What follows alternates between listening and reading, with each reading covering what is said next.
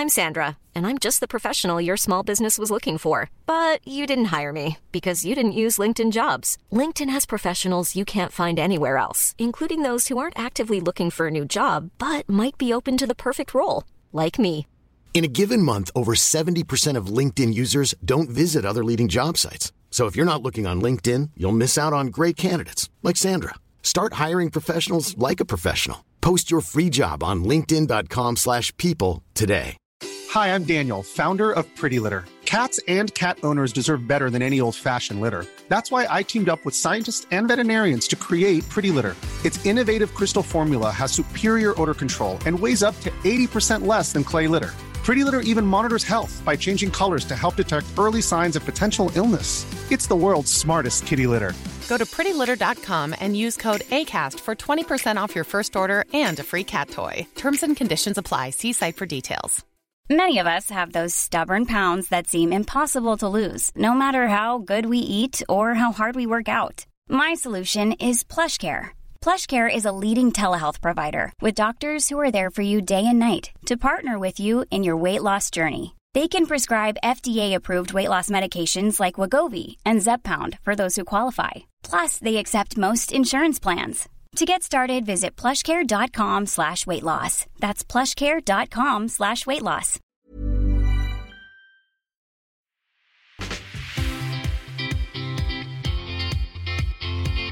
Det här är Mäklarby med Emma, Maja och Amanda. Hallå Maja. Men tjena. Det blir du och jag idag. Jajamän. Det blir det. Ja, det går väl bra. Det går väl bra, absolut. Ja. Vilket event vi hade på kontoret. Ja, galet. Så himla lyckat. Jättetrevligt, jätteroligt, goda snittar. Ja, trevligt folk. Ja, allt var ju. Om det är någon som har missat det så anordnade vi en after work på vårt kontor. Yes. Vem som helst fick komma, bara anmälde sig innan. Och så hade vi fixat snittar, bubbel, ost och kex, mysepys. Och så var ju tanken att vi skulle samla in pengar till Bröstcancerfonden. Och det gjorde vi också. Det gjorde vi. Och fortfarande idag har det inte kommit in någon donation. Men igår tickade in en också. Ja. Jag tror vi är uppe nu i 7 600 kronor. Ja, det är snyggt. Ja. Jättekul. Alltså till oss. Eller till de som har skänkt pengar, inte till oss. Nej, men det var jätteroligt. Och vi hade ju lokala kreatörer som skänkte sina alster. Ja. Och sen sålde vi lotter då. Ja, så jag var ju faktiskt lite sur eftersom vi hade ju fått ihop så himla fina vinster. Och så kunde ju inte vi vara med på lotteriet. Det var ju inte... Lite sur, jag var jättesur. Ja. Nej då. Det var kul att så många ville köpa lotter tack vare att vi hade så fina priser. Ja men exakt. Men sen lite trist att vi inte kunde vinna något kanske. Ja, men lite granna. Ja. Sen så Jenny som jobbar hos oss, hon hade ju både sin mamma där med några väninnor och så var hennes svärmor och svärfar där. Hennes de var väl representerade faktiskt, familjen. Det var de. Ja. Och sen så var det ju konstigt för att de vann ju mycket också. Ja, väldigt mycket. Ja. Jag undrar hur de bar sig åt. Ja. Man märkte att Jenny började skruva på sig efter typ vinst nummer 6. Hon tyckte det var lite jobbigt. Ja. Jag tror också att de skänkte ju då också väldigt mycket. Precis. Så får vi tänka. Exakt. Men det var lite lurigt ändå för Jennys svärmor. Hon sa det, jag kände på mig att jag skulle vinna. Ja, jag hörde också det. Och då tänkte jag så här, men gud, brukar hon känna på sig så gå och köpa trisslotter och sånt? Tänkte jag. Nej, men nu känner jag på mig att jag ska vinna. Ja, det är perfekt. Om Superbra. det funkar. Ja, om det funkar. Ja, det funkade ju uppenbarligen då i alla fall. Hon gick ju hem med några vinster. Ja. I och för sig sa hon det efteråt. Hon hade vunnit. Ja. Om man ska vara kritisk. Men okej. Ja. Så är det. Ja, men det var jättekul. Superlyckat och vi kör faktiskt nästa år också. Det kommer vi göra. Det kommer vi göra. Och vi kommer ju också, det kan vi säga, vi kommer ha mustaschkampen. Vi ska fixa också någonting här nu i november också. Ja. Med den här uppslutningen så blir man ju taggad på att göra någonting mer. Absolut. Så där har ni chansen, ni som missade detta. Ja, precis. Det kommer vi att släppa mer om längre fram. Exakt. Det är ju typ november nu. Så att ja, det går fort. Det är november nu ju. Du fyller år snart. Ja. När det här släpps har jag fyllt år, va? Ja, precis. Då har du fyllt år. Ja. Kan vi säga att då hoppas jag verkligen att jag fick en present av dig som jag inte blir besviken på. Annars annars kommer du ta upp det här i podden. Ja, det kommer jag. Men du har ju eftersom du kom på det nu, du har ju lång tid på dig att fundera här nu. Ja. Känner ingen press. Nej då. Nej, jag vet redan vad jag ska köpa. Okej. Det är spännande. Yes. Det är ju tur att du och jag inte bor på samma adress. Annars hade jag ju vänt upp och ner på huset för att hitta åt. Ja. Hitta åt vad det kan vara. Det minns jag när man var liten. Dagen innan julafton. Ja. Man visste ju att mamma och pappa gömde ju paketen i klädkammaren. Ja. Vi hade ju, innan vi gjorde om övervåningen hemma hos oss, så hade vi liksom en klädkammare under vindstrappen. Och den var ju väldigt djup och blev ju väldigt liksom liten längst in. Där kastade jag alltid in alla julklappar och så inför. Och då var det faktiskt en jul som min svärmor hörde av sig någon dag efteråt och bara, men vad tyckte Tia om legot nu då som hon fick? För jag hade ju köpt från dem. Jag bara, ja just det känner jag inte igen att jag har sett. Började gräva där, hittade ju flera påsar. Nej. Johan bara, men herregud, då har man köpt för mycket när man inte ens kommer ihåg. Nej, precis. Hälften julklapparna var kvar. Ja.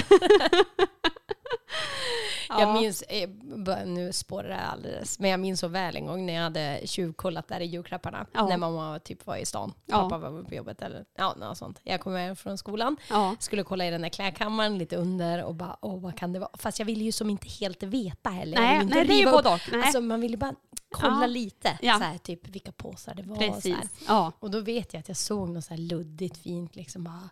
Ja, men typ så här mysiga skinnstofflor eller någonting såg jag som jag typ ville ha. Bara, wow, de där ska jag få. Så, men kolla inte så noga eller storlek eller så, utan jag bara såg att det var något sånt. Och så gick man och la sig och så väntade man på julafton. Vad fan, då fick ju syrran dem. Nej. Det där kan ju bli helt tokigt. Ja. Så man får passa sig. Ja. Nej, men de där stod det. Missbedömt. Ja.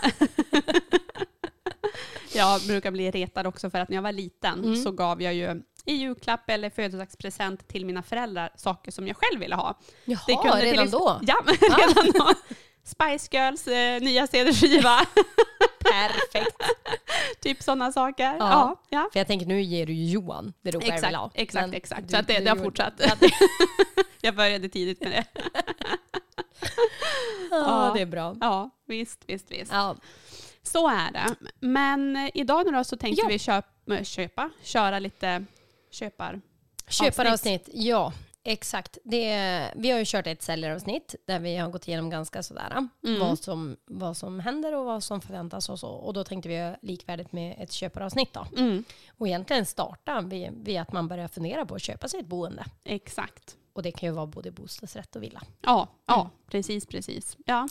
Exakt. Så det första man gör är väl att gå in på Hemnet. Börja Hemnet knarka. Ja, men exakt. Börja sondera terrängen. Kolla vad som finns ute. Men börja fundera lite. Så Övik är inte så stort, så vissa är ju kanske öppna för väldigt många områden. Men lite så här också. Vill jag bo norr om stan eller söder om stan? Vill jag bo inåt i landet?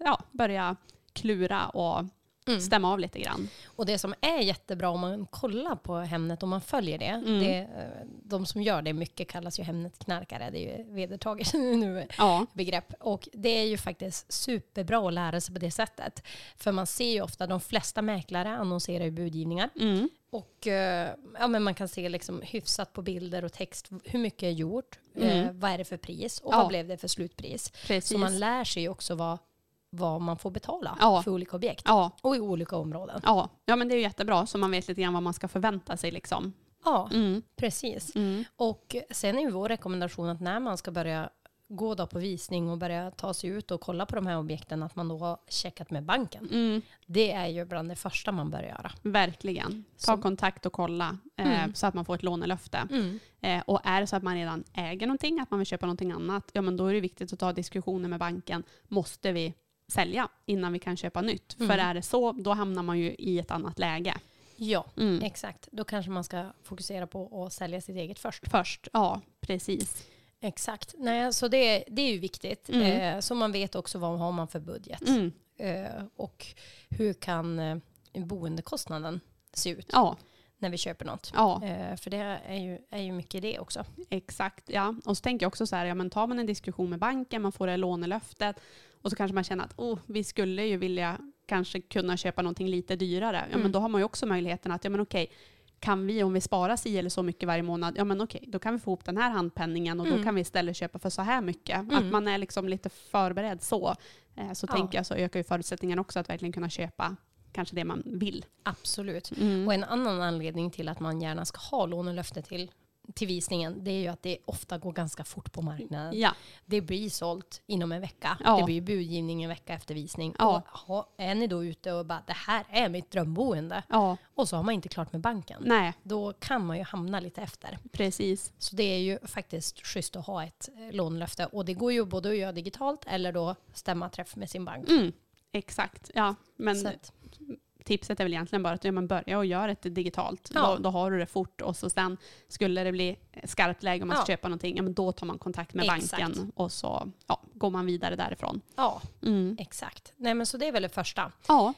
När man kommer på visning då har man ju oftast läst broschyren eller beskrivningen vi har gjort på nätet. Men det är ju smart att undersöka lite mer då. Hur det ser ut, framförallt de stora delarna om det gäller hus. Ja. Man tänker fasad, tak, fönster. Ja. Hur ser det ut med dränering? De här tunga, dyra sakerna. Precis. Naturligtvis ser man ju tutti valutti, alltså ytskikt och sånt också. Men det är ju inte de dyraste sakerna att göra. Nej, verkligen inte. Och sen en grej som jag tycker är jätteviktig. Solläget. Alltså kolla, hur har du solen som på tomten och huset? Så att man inte köper någonting och sen upptäcker att aj då, skogen här bakom tar all sol. Det är bara mörkt, till exempel. Ja, precis. Läget är ju viktigt. Ja. Och det är också en kompromiss. För att det kan ju vara så att, ja men okej, det här huset hade inte bästa solläget. Men det har jättebra läge för mig i övrigt. Ja. Jag har nära till skola, jobb, mycket annat. Det kanske är en annan prisklass för att det ligger på ett visst läge. Ja. Men i alla fall att man tar i beaktning läget. Vad är viktigt för oss och hur ligger just det här huset då? Ja men exakt, precis. Och sen så tänker jag också så här att kolla lite grann om man till exempel är en ung familj, då kanske man tycker att det är kul om det finns barn i området. Ja men fråga mäklaren liksom, ja men vad är det för ålder på de som bor runt omkring, vad är det för grannar? För det kan ju också vara sånt som är viktigt att, ja men gud vad bra, det finns lite barn, man vet att det kan finnas kompisar, eller om det är andra saker som är viktigt för en. Absolut. Nu blir det radioskugga här. När vi spelar in. Ja men absolut att man får veta lite grann om området. Och vilka som bor där och lite sånt. Ställa sådana frågor. Ja. Absolut. Ja men förutom det då, husets skick och så vidare, då tar man ju ofta det när man har hittat ett hus då som man tycker är intressant och aktuellt. Ja men då kan man ju kolla. Dels kan man ju fråga mäklaren också, vad tror du? Hur ser intresset ut? Vad tror du den här budgivningen kommer landa på? Vi kan ju aldrig säga exakt, men vi kan ju säga ett hum. Och då kan man ju ta med sig det till banken när man då ska räkna kanske lite extra på det inför budgivningen. Precis. Och då är det ju viktigt det som är nu, som vi har pratat om lite tidigare, med driftkostnader. Banken kollar ju såklart vilka räntor, vad man kan få för räntevillkor och amortering och så vidare. Men då är det ju också det här med driftkostnader man räknar in. Vad kostar det att driva det här huset? Och det kan ju vara lite tricky nu. När elpriset har ökat. Och det är stor skillnad mellan att ha rörligt avtal eller ha ett bundet. Som man kanske har bundit för 2 år sedan. För så är det ju. De driftskostnader som är redovisat i objektsbeskrivningen brukar vara för föregående år. Så tittar man på någonting nu, ja men då är det ju vad elen kostade för säljaren under 2021. Och det har ju dragit iväg rejält. Så är det ju. Så det jag rekommenderar då, som jag skulle säga, det är ju att man kollar på driftkostnaden. Den är ju alltid spesad på vatten och avlopp och försäkring och allting. Om man kollar på alla de kostnaderna och utesluter kanske till och med det som står som el. Kollar istället hur många kilowattimmar har den här fastigheten gjort av med, eller den här byggnaden. Och så kan man gå in på älskling.se eller någon annan jämförelsesajt och bara se vad skulle det kosta med de här kilowattimmarna. Exakt. Där är det också viktigt att tänka på att det kan ju vara en ensam man eller kvinna som har bott i huset. Det står ju oftast uppgett om det är 1 person eller 3 personer eller 5. Och det kommer ju också påverka hur mycket el det går åt. Men det kan vara smart att tänka på, tycker jag. Att driftkostnaden nu, den är lite... Och det upplever jag att nu på de flesta visningarna så funderar folk verkligen på, ja men finns det en kamin så tycker man att det är suveränt. Finns det inte det så ganska snabbt så börjar man fundera, okej, är det möjligt att sätta in den? Vart kan man placera den? Och sådär. Att många har verkligen börjat tänka på att det är bra att ha någon extra energikälla. Absolut. Ja, men det märker man ju. Kunna elda på när det är som kallast. Och så tycker jag att folk har blivit smart nu. Att man inte jämför helt rakt av driftkostnader. Nej. Utan man kollar faktiskt på kilowattimmar. Precis. Det är vad vi förespråkar också. Faktiskt. Ja, men så är det ju. Men då efter det då har man hittat något hus, då kanske det blir dags för budgivning. Ja. Vi kör ju oftast digitala budgivningar och det är via BankID att man ska legitimera sig när man lägger bud. Och det tycker jag är jättebra. Svinbra. Ja, verkligen. Så att som spekulant så legitimerar man sig med mobilt BankID helt enkelt för att kunna börja lägga bud. Ja, så det tycker jag inger en trygghet för alla parter. Absolut.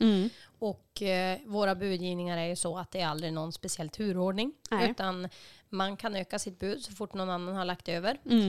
Man kan öka över sitt eget bud också, men det vore ju dumt. Ja. Så att man budar på tills man har en vinnare helt enkelt. Ja. Och det är i princip i sms-format kan man ju säga. Ja. Och skulle man ha funderingar eller något blir tokigt eller när man ska lägga, då kan man ju alltid ringa oss. Vi finns ju standby på telefon också. Ja. Sen är ju den här frågan, är bud bindande? Ja, nej, det är ju tyvärr inte det. Nej. Vi hade ju många gånger gärna sett att det skulle vara det. Ja. Så är det ju faktiskt. Ja. Men bud är inte bindande. Vi brukar säga så, grattis, du har vunnit budgivningen. Men ingenting är klart förrän det är skrivet. Nej, för det är inte det. Det är ju alltid upp till säljaren i slutändan. Ja. Dels att bestämma vem som ska få köpa. Och till vilket pris. Och till vilket pris, exakt. Ja. Precis. Och till vilket pris. Ja. För det har man ju ibland, liksom, man är ute till någon kund som ska sälja sitt hus och när man börjar prata så säger de det att men till exempel vi vet att grannens barnbarn är ju intresserad och det hade varit så kul om de köpte. Så ibland finns det att man har någon personlig koppling så att därav kanske man väljer, även om inte den personen vinner budgivningen, att den får köpa. Eller så kan det vara andra saker. Ja. Ibland så kan det ju också vara det här att man vill att det är någon som köper det som ska bo där permanent, helst när det är ute på landet. Att man inte vill att det är någon som köper för att ha det som ett fritidshus, att det kommer stå tomt och mörkt, utan man vill hellre för bygdens skull att det ska vara rörelse och liv i huset. Absolut, nej men så är det ju. Och jag har faktiskt haft en gång också att det var en katt inblandad. Följde på katten eller? Ja, det blev så. För att det var när jag var på det här mötet, när jag skulle ta in och sälja det här huset, då sa hon det att bara så du vet det, så katten bor här. Ja. Jag bara, japp, jag ser att du har en katt. Så bara, men den bor i huset, det är kattens hus. Ja. Så att jag har ju flyttat in till katten. Ja. Så när hon köpte huset så fick hon med katten. Redan då. Ja. Och nu ska hon sälja, men det här är kattens hus. Ja. Så katten ingick. Ja. Och det här ville hon ju inte skulle framgå som första anledning, för då tänkte hon att då kan ju någon säga bara att vi tar katten och så försvann den sen. Och det ville hon ju inte. Nej. Så att hon bara, nej men du behöver inte skriva något om det, utan vi får se sen om det är någon som kan tänkas köpa och få med katten. Ja, och så hade jag visning och jag fick fram där att ett spekulantpar, jag frågade om de gillar djur och hur det var och sådär. Men totala allergisk. Det var hela familjen för alla djur. Ja, då strökte de då. Japp. Och så sen var det en familj som gillade djur och hade någon hund och sådär. Ja, men i alla fall den här familjen med total allergi, de vann ju. Såklart. Och nej, de fick inte köpa huset. Nej. Men den andra familjen kunde tänka sig att ta över katten. Ja, så det blev så. Det blev så. Ja, men du ser. Ja. Så det finns ju alla möjliga sådana historier, såklart. Men det är upp till säljaren. Ja, exakt. Säljaren bestämmer alltid. Ja. Och bud är inte bindande. Då kanske vi också ska lägga till det att oftast gör ju besiktning. Kan ju göra både innan eller efter en budgivning såklart. Men om det inte är gjort besiktning innan budgivningen, då gör man ju oftast den efter. Ja. Vilket gör också att bud är inte bindande på det sättet. Att du har ju rätt att göra din besiktning. Ja. Och sen skriva på avtalet. Ja. Men det här med bud då, Emma? Det finns ju olika typer av bud om man ska börja buda där då. Ja, men exakt. Och som köpare kan jag väl uppleva att det kanske har blivit lite krångligare så. För något år sedan började det bli väldigt vanligt med förhandsbud. Och det var många som kände att de inte hade koll på det. Vad är det? Vem kan lägga ett förhandsbud? Vad är det som gäller? Ja. Och ett förhandsbud är ju helt enkelt att en spekulant ger ett bud till säljaren. innan kanske visningen och innan budgivningen. Oftast då med ett förbehåll att vi som mäklare får inte framföra det här budet till någon annan spekulant. Man får inte berätta att det här budet finns. Exakt. Utan köparen eller spekulanten ger ett bud, oftast då högre än utgångspriset, med villkoret till säljaren att det här får du nu. Man kanske dessutom sätter en tidsram att du måste bestämma det senast imorgon 5:00. Och säger du ja, men då vill köparna gå vidare helt enkelt. Skriva kontrakt. Men det finns ju andra förbehåll också. Man kan ju till exempel tänka så här, om man kanske tittar på ett hus, något gammalt hus, det kanske är ett dödsbo, det är mycket grejer, man inser att det här är ju några som har mycket jobb att göra och tömma och fixa. Då kan man ju lägga ett bud och säga att men vi lägger det här budet och säljarna behöver inte göra någonting. De kan lämna som det står och är. Med tanken på att men då ska ju det budet kanske bli lite mer attraktivt. Exakt. Och det är jag så glad för, så gjorde jag och Simon när vi skulle köpa. Ja. Vi gav tyckte jag, ett bra bud och så sa vi att lämna allting. Ja. Och då ska ni veta, vi har ju jordbruk. Ja. Alltså, my god, om det hade gått igenom. De tackade ju nej, tack och lov, till det budet. Ja. För vi hade väl hållit på att tömma än. Jag tänkte säga att ni hade fortfarande inte tömt då.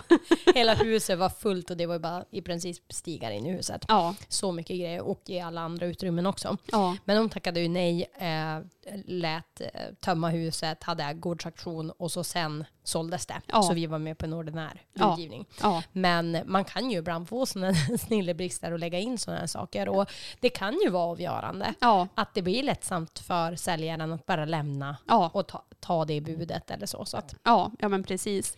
Det kan också vara bara flyttstädning. Ja, men vi ger det här budet.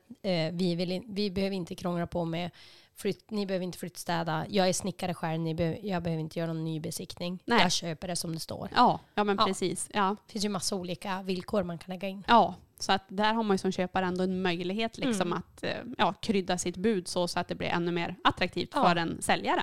Att säljaren känner att men gud, det här var ju ett bra erbjudande och det här verkar vara smidiga och härliga spekulanter. Och det är ju vårt tips, att vara smidiga och härliga spekulanter. Det finns ju faktiskt åt andra håll också, ska man komma ihåg. Ja. Att man kan ju villkora ett bud också utifrån att men vi lägger det här budet, men då behöver jag veta att jag får bygglov för det här som jag tänkte göra. Ja. Eller jag villkorar på ett annat sätt. Ja. Eller vi lägger det här budet, men vi vill få våran bostad såld till exempel först. Precis. Alltså det går ju att villkora, men då blir ju budet värt, kanske får man tänka lite mindre. Ja, för en säljare. Ja. Absolut. Just det. Nej, men så det är väl bra. Och just det här med förhandsbud, om man ser ett objekt och tänker liksom att gud, det här är ju superintressant. Ska vi testa att lägga ett förhandsbud? Ja, men ring till mäklaren. Ring och prata med mäklaren. Gör det. Man kanske inte har bestämt sig på direkten, men ring och säg det. Jag är jätteintresserad. Ja. Vi skulle kunna tänka oss att lägga ett förhandsbud. Och så får man höra lite grann vad mäklaren säger och så vidare. Absolut. Ja, för det är ju också jätteviktigt att poängtera att alla bud som vi får in, som en mäklare får in, måste vi ju framföra till säljaren. Så det är inte upp till oss att tacka ja eller nej, utan det ska säljaren göra. Det ska säljaren göra, exakt. Så mäklaren kan inte säga att nej, men vi tar inte emot förhandsbud utan vi måste alltid framföra alla buden. Nej, men så är det. Så att det är väl lite om det. Ja. Det man också kan veta med förhandsbud, det är ju då det oftast då borttagen förevisning på Hemnet. Ja. Då har det liksom sålts innan visningen har varit. Ja. Och då är det förmodligen någon som har lagt ett högt förhandsbud som säljaren har tackat ja till. Ja. Och det är alltså inte upp till oss då att ringa runt till övriga spekulanter innan. För vi får ju inte framföra att vi har fått det här budet. Nej, exakt. Och då är det att tänka på också att lägger man ett förhandsbud, men då måste man vara kvick. För ta säljaren budet så måste ju besiktning ske snabbt och man måste ju få ihop affären väldigt kvickt innan det är dags för eventuell visning eller vad som var inplanerat. Ja. Så att man förstår att är det förhandsbud, då blir det ju alltid lite mera snabba puckar.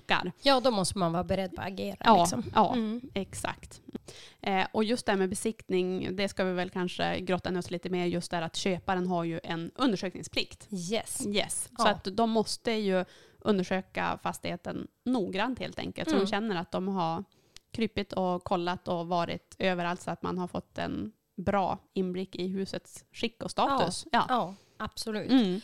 Nej, och där kan man ju också ta hjälp av mäklaren redan på visning. Vi har ju alltid en frågelista som våra säljare får fylla i. Där de ska upplysa om alla fel och brister. Ja.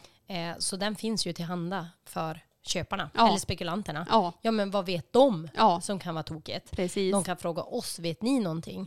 Och då brukar vi ju hjälpa till med eller det gör vi alltid med våran expertis och säga att alltså taket får du nog räkna med, en besiktningsman kommer döma ut det.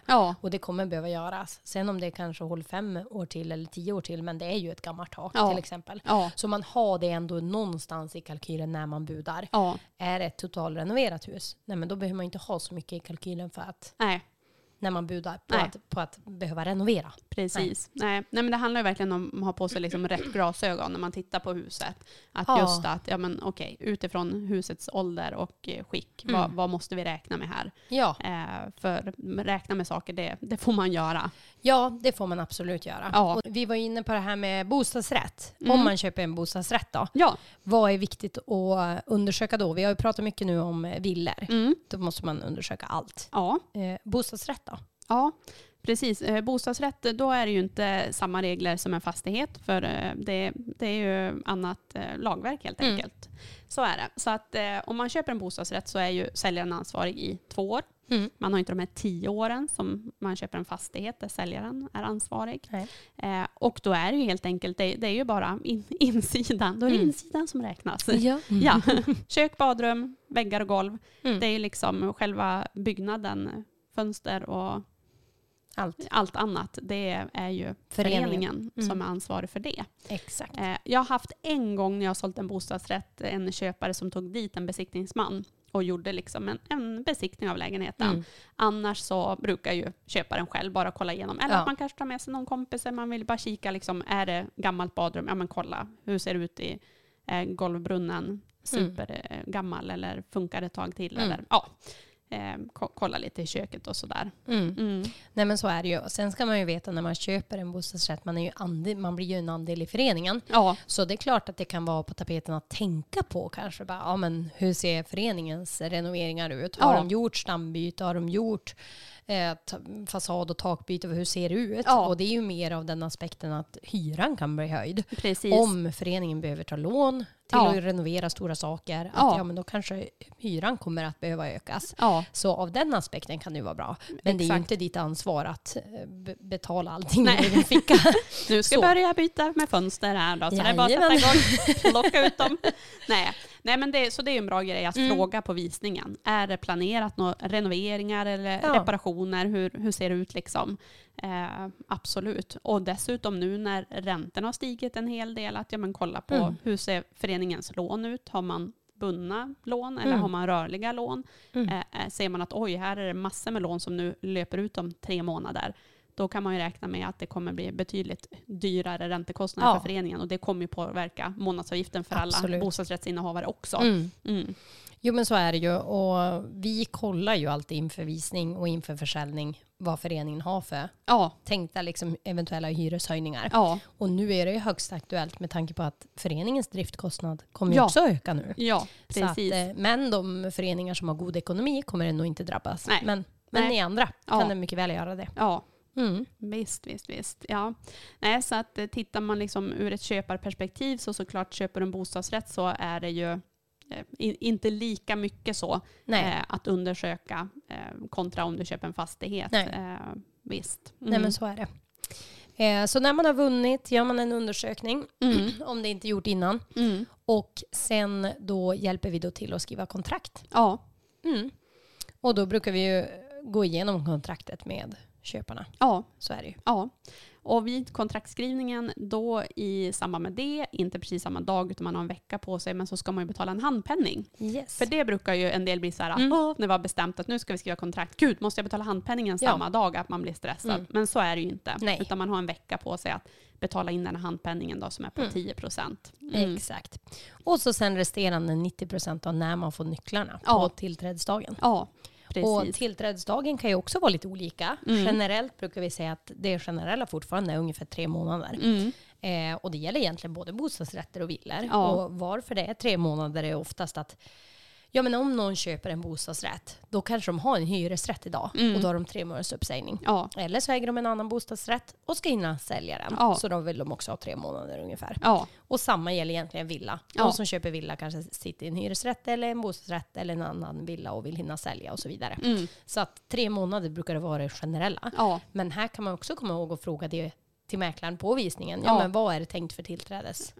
Ja, men stämma av det. För det är också en bra sak det där när man lägger buden. Att är det så att mäklaren säger att men säljarna har inte hittat någonting nytt så att de håller på att leta för fullt. Så kanske man känner att men okej, kan vi få köpa huset, bara vi vet att vi får köpa det så kan vi vara lugna. Då kan man ju säga det att men vi kan sätta ett längre tillträde. Vi kan skriva det på 6 månader. Ja. Det är okej för oss att hälsa säljarna till det. Att de behöver inte känna någon panik. Nej.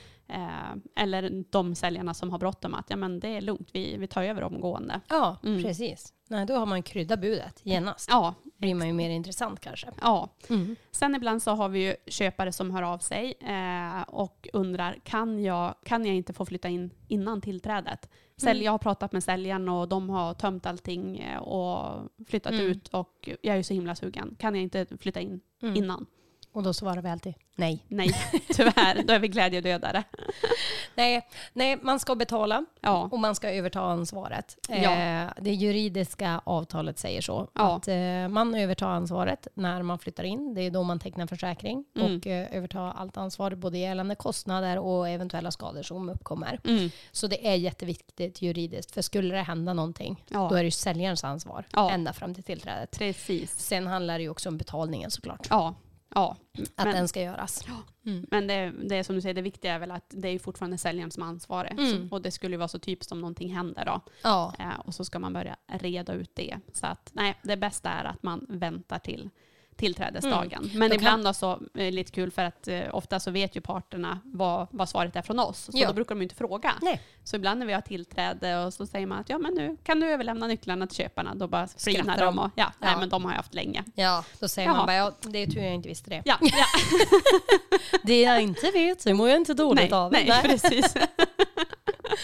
Så är det ju faktiskt. Ja. Men det är vår rekommendation. Ja. Så, på grund av det juridiska. Precis. Ja. Och vad hade vi mer då? Tillträde, man får nycklar, man betalar. Precis. Förutom köpeskillingen så betalar man ju en lagfartskostnad om man köper en fastighet. Inte om man köper en bostadsrätt, men om man köper en fastighet. Ja, precis. Och den är på 1,5% av köpeskillingen. Ja. Plus en administrativ avgift. 825 kronor. Exakt. Och det kommer man liksom inte undan, utan det betalar alla som köper en fastighet. Det betalar alla. Ja. Exakt. Ja, det är ju om man är privatperson. Det är mer om man köper som företag. Då, som är juridisk. Precis, då är det annat. Och det gäller alltså inte bostadsrätt. Det är bara villa vi pratar om. Eller fastighet då. Och sen har man ju också en pantbrevskostnad. Ifall att man ska ta ut pantbrev. Ja. Här är ju också så här när man är på visning. Kan vara smart att kolla hur mycket pantbrev finns det på den här fastigheten. För pantbreven är ju en säkerhet för banken. Och det är ju något de kräver för att man ska kunna belåna fastigheten till den nivå man vill då. Ja. Så att kolla hur mycket pantbrev det finns. Fundera ut hur mycket man skulle kunna behöva belåna. Finns det motsvarande pantbrev? Ja, men då är det ju lugnt. Då behöver du inte ta ut några nya. Nej. Men ska du låna mer än vad det finns pantbrev för, då kan man veta att den överstigande delen kommer man betala 2% i pantbrevskostnad för att få belåna. Men det här räknar också banken på. Vi kan också hjälpa till såklart. Men banken, när de ger lån och löfte, kommer de räkna på det. Ja, precis. Och det är banken som plockar ut pantbreven. Yes. Så det är de som fixar med det. Men det är ju jättebra att ha det i åtanke, för att det blir ju ändå lite pengar med lagfart och pantbrev. Så det har ju stor skillnad om du hittar ett hus som du har pantbrev uttaget på 2300 kronor kan det ibland vara. Eller om du uttaget på 1,5 miljon. Ja, det gör lite skillnad. Det är lite skillnad, precis. Absolut. Ja, så det är egentligen det som händer för köparen. Ja. För där slutar ju det, då flyttar de ju in. Ja, det är superhärligt. Exakt, då är det bara att leva och njuta av sitt boende. Ja, och vi kan ju säga att vi har ju fantastiska erbjudanden via vår samarbetspartner på Byggma. Där våra köpare faktiskt får bra rabatter på både färg och tapeter och fönster och kök, golv, allt. Ja, rubb och stubb. Ja. Så att det brukar de vara glada när de springer iväg. Alltid finns något man vill göra. Ja. Eller vad säger du, Emma? Jag hade tillträde förra veckan och när köparen fick den här lappen från Byggman så tittade han och så lite uppgivet till mig bara, men nu är alla pengar slut. Jag bara, ja. Spara några månader. Ja, exakt. Den är bara köra igång. Ja, men lite så. Ja, men jag skrev kontrakt på ett hus förra veckan. Och de köparna hade ju sett den här husannonsen. Det var inte på första visningen. Nej. Och så hade hon funderat lite grann och bara, men hon sa att det fanns inte så mycket ute liksom som lockade. Så vi kände att vi ringer och kollar om vi kan få en visning. Så de var och tittade en kväll och när de kom dit så var hon bara, men gud, det är ju här vi ska bo. Det här är vårt hus. Nej. De köpte ju huset. Ja.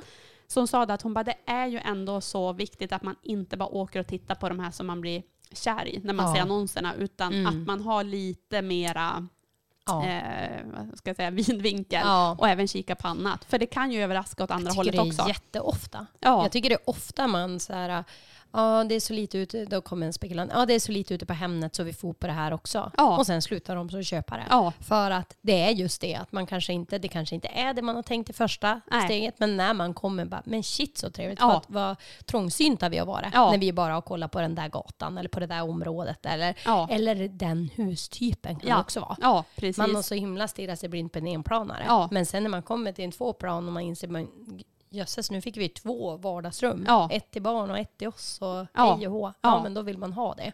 Ja, men då det var om jag tänkte mig själv. Du vet ju när vi letar nytt hus, jag och Johan, att men, så nytt som möjligt, så lite som möjligt att göra.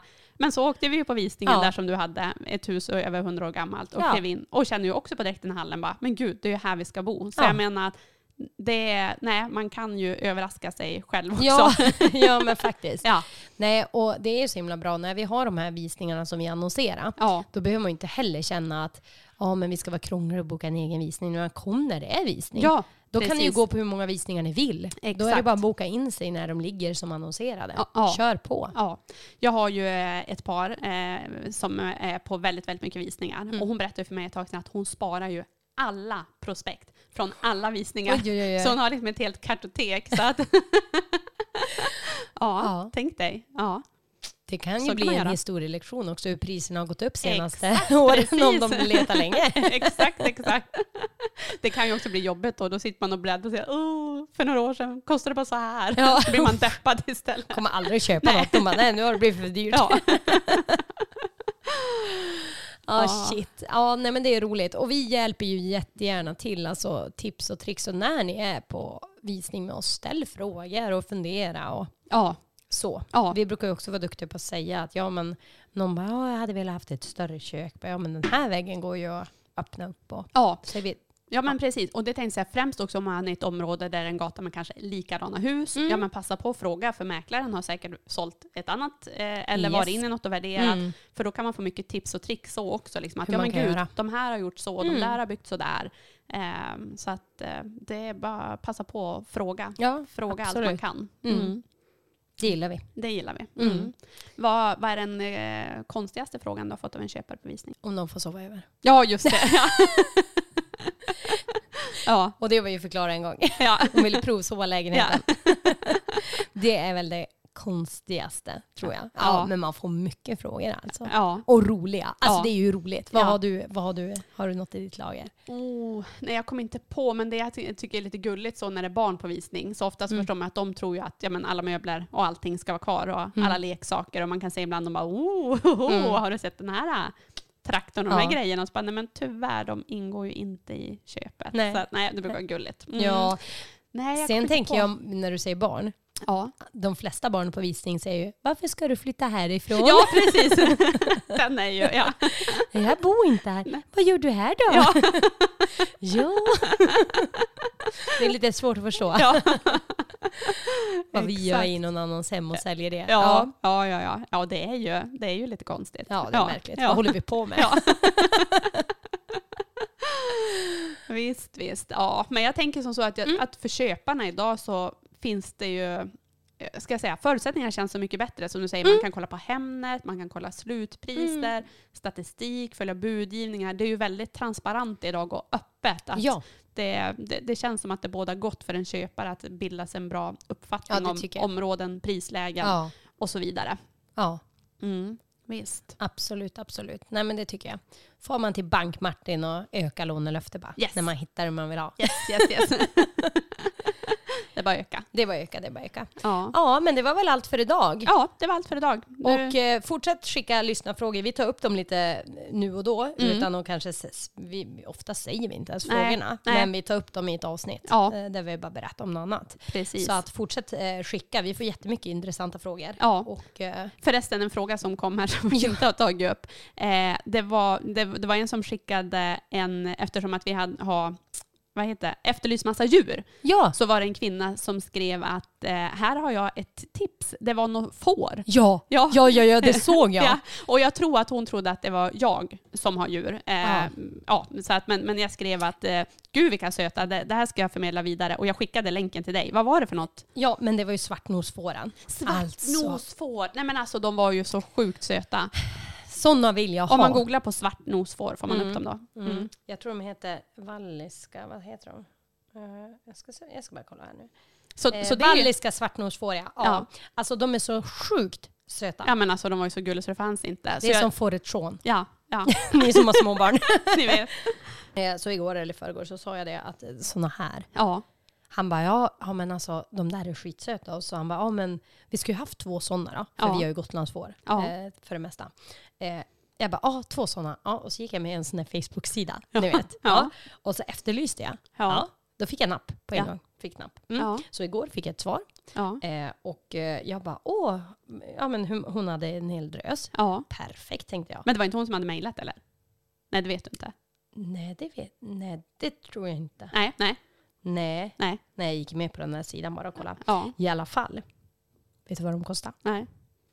30 000 plus moms för en. Herregud. Simon hade sagt 2. Nej, men det blir ingenting. De slaktar man ju inte och gör såna fina fårskinsfällar av. Nej. Nej, jag kände bara, men shit. Ja, men sen läste jag på om dem och jag fattat att de är dyra. För de är ju skitsöta. Tydligen avelstjohej och jätte så eftertraktade. Det finns ganska få i Sverige. Så jag fattar det. Men du vet, jag var inte riktigt beredd på när Simon bara där i soffan. Ja, men då tar vi 2. Ta två. Nej, jag tror inte han vill det längre. Nej. Men är det någon som har sådana svartnosfår som vill skänka bort dem billigt till oss? Då är du på. Om de vill sälja dem billigt till oss så har vi ett jättefint hem att erbjuda. Men hon då, som mejlade. För jag läste inte hela mejlet. Jag såg bara bilderna. De var till salu. Ja, jag tror det. Jag ska kolla mejlet sen. Jag tror det. Ja. Men alltså de ser ju inte ens verkliga ut. Det ser ju ut som ett gosedjur, tecknad figur. Ja. Och då undrar jag, ser nästan ut som Louis. Alltså lika söt. Lite större. Absolut. Får jag ha den i personalrummet då? Ja. Då kan det bara bli en, för då har jag ändå sällskap av Louis. Ja, men luktar de? De lär ju lukta får, tror du inte? Jag tar på lite sån här, du och Amanda, ni pratar ju mycket om den här sprayen. Luktar gott spray. Ja, precis. Ni äter på lite sånt. Döljer. Ja. Nej, men det blir grymt. Ja, det blir bra. Nej, men kolla det. Jag kollar upp det. Svartnosfår. Det är sådana vi ska ha. Ja. Puss och kram. Hej.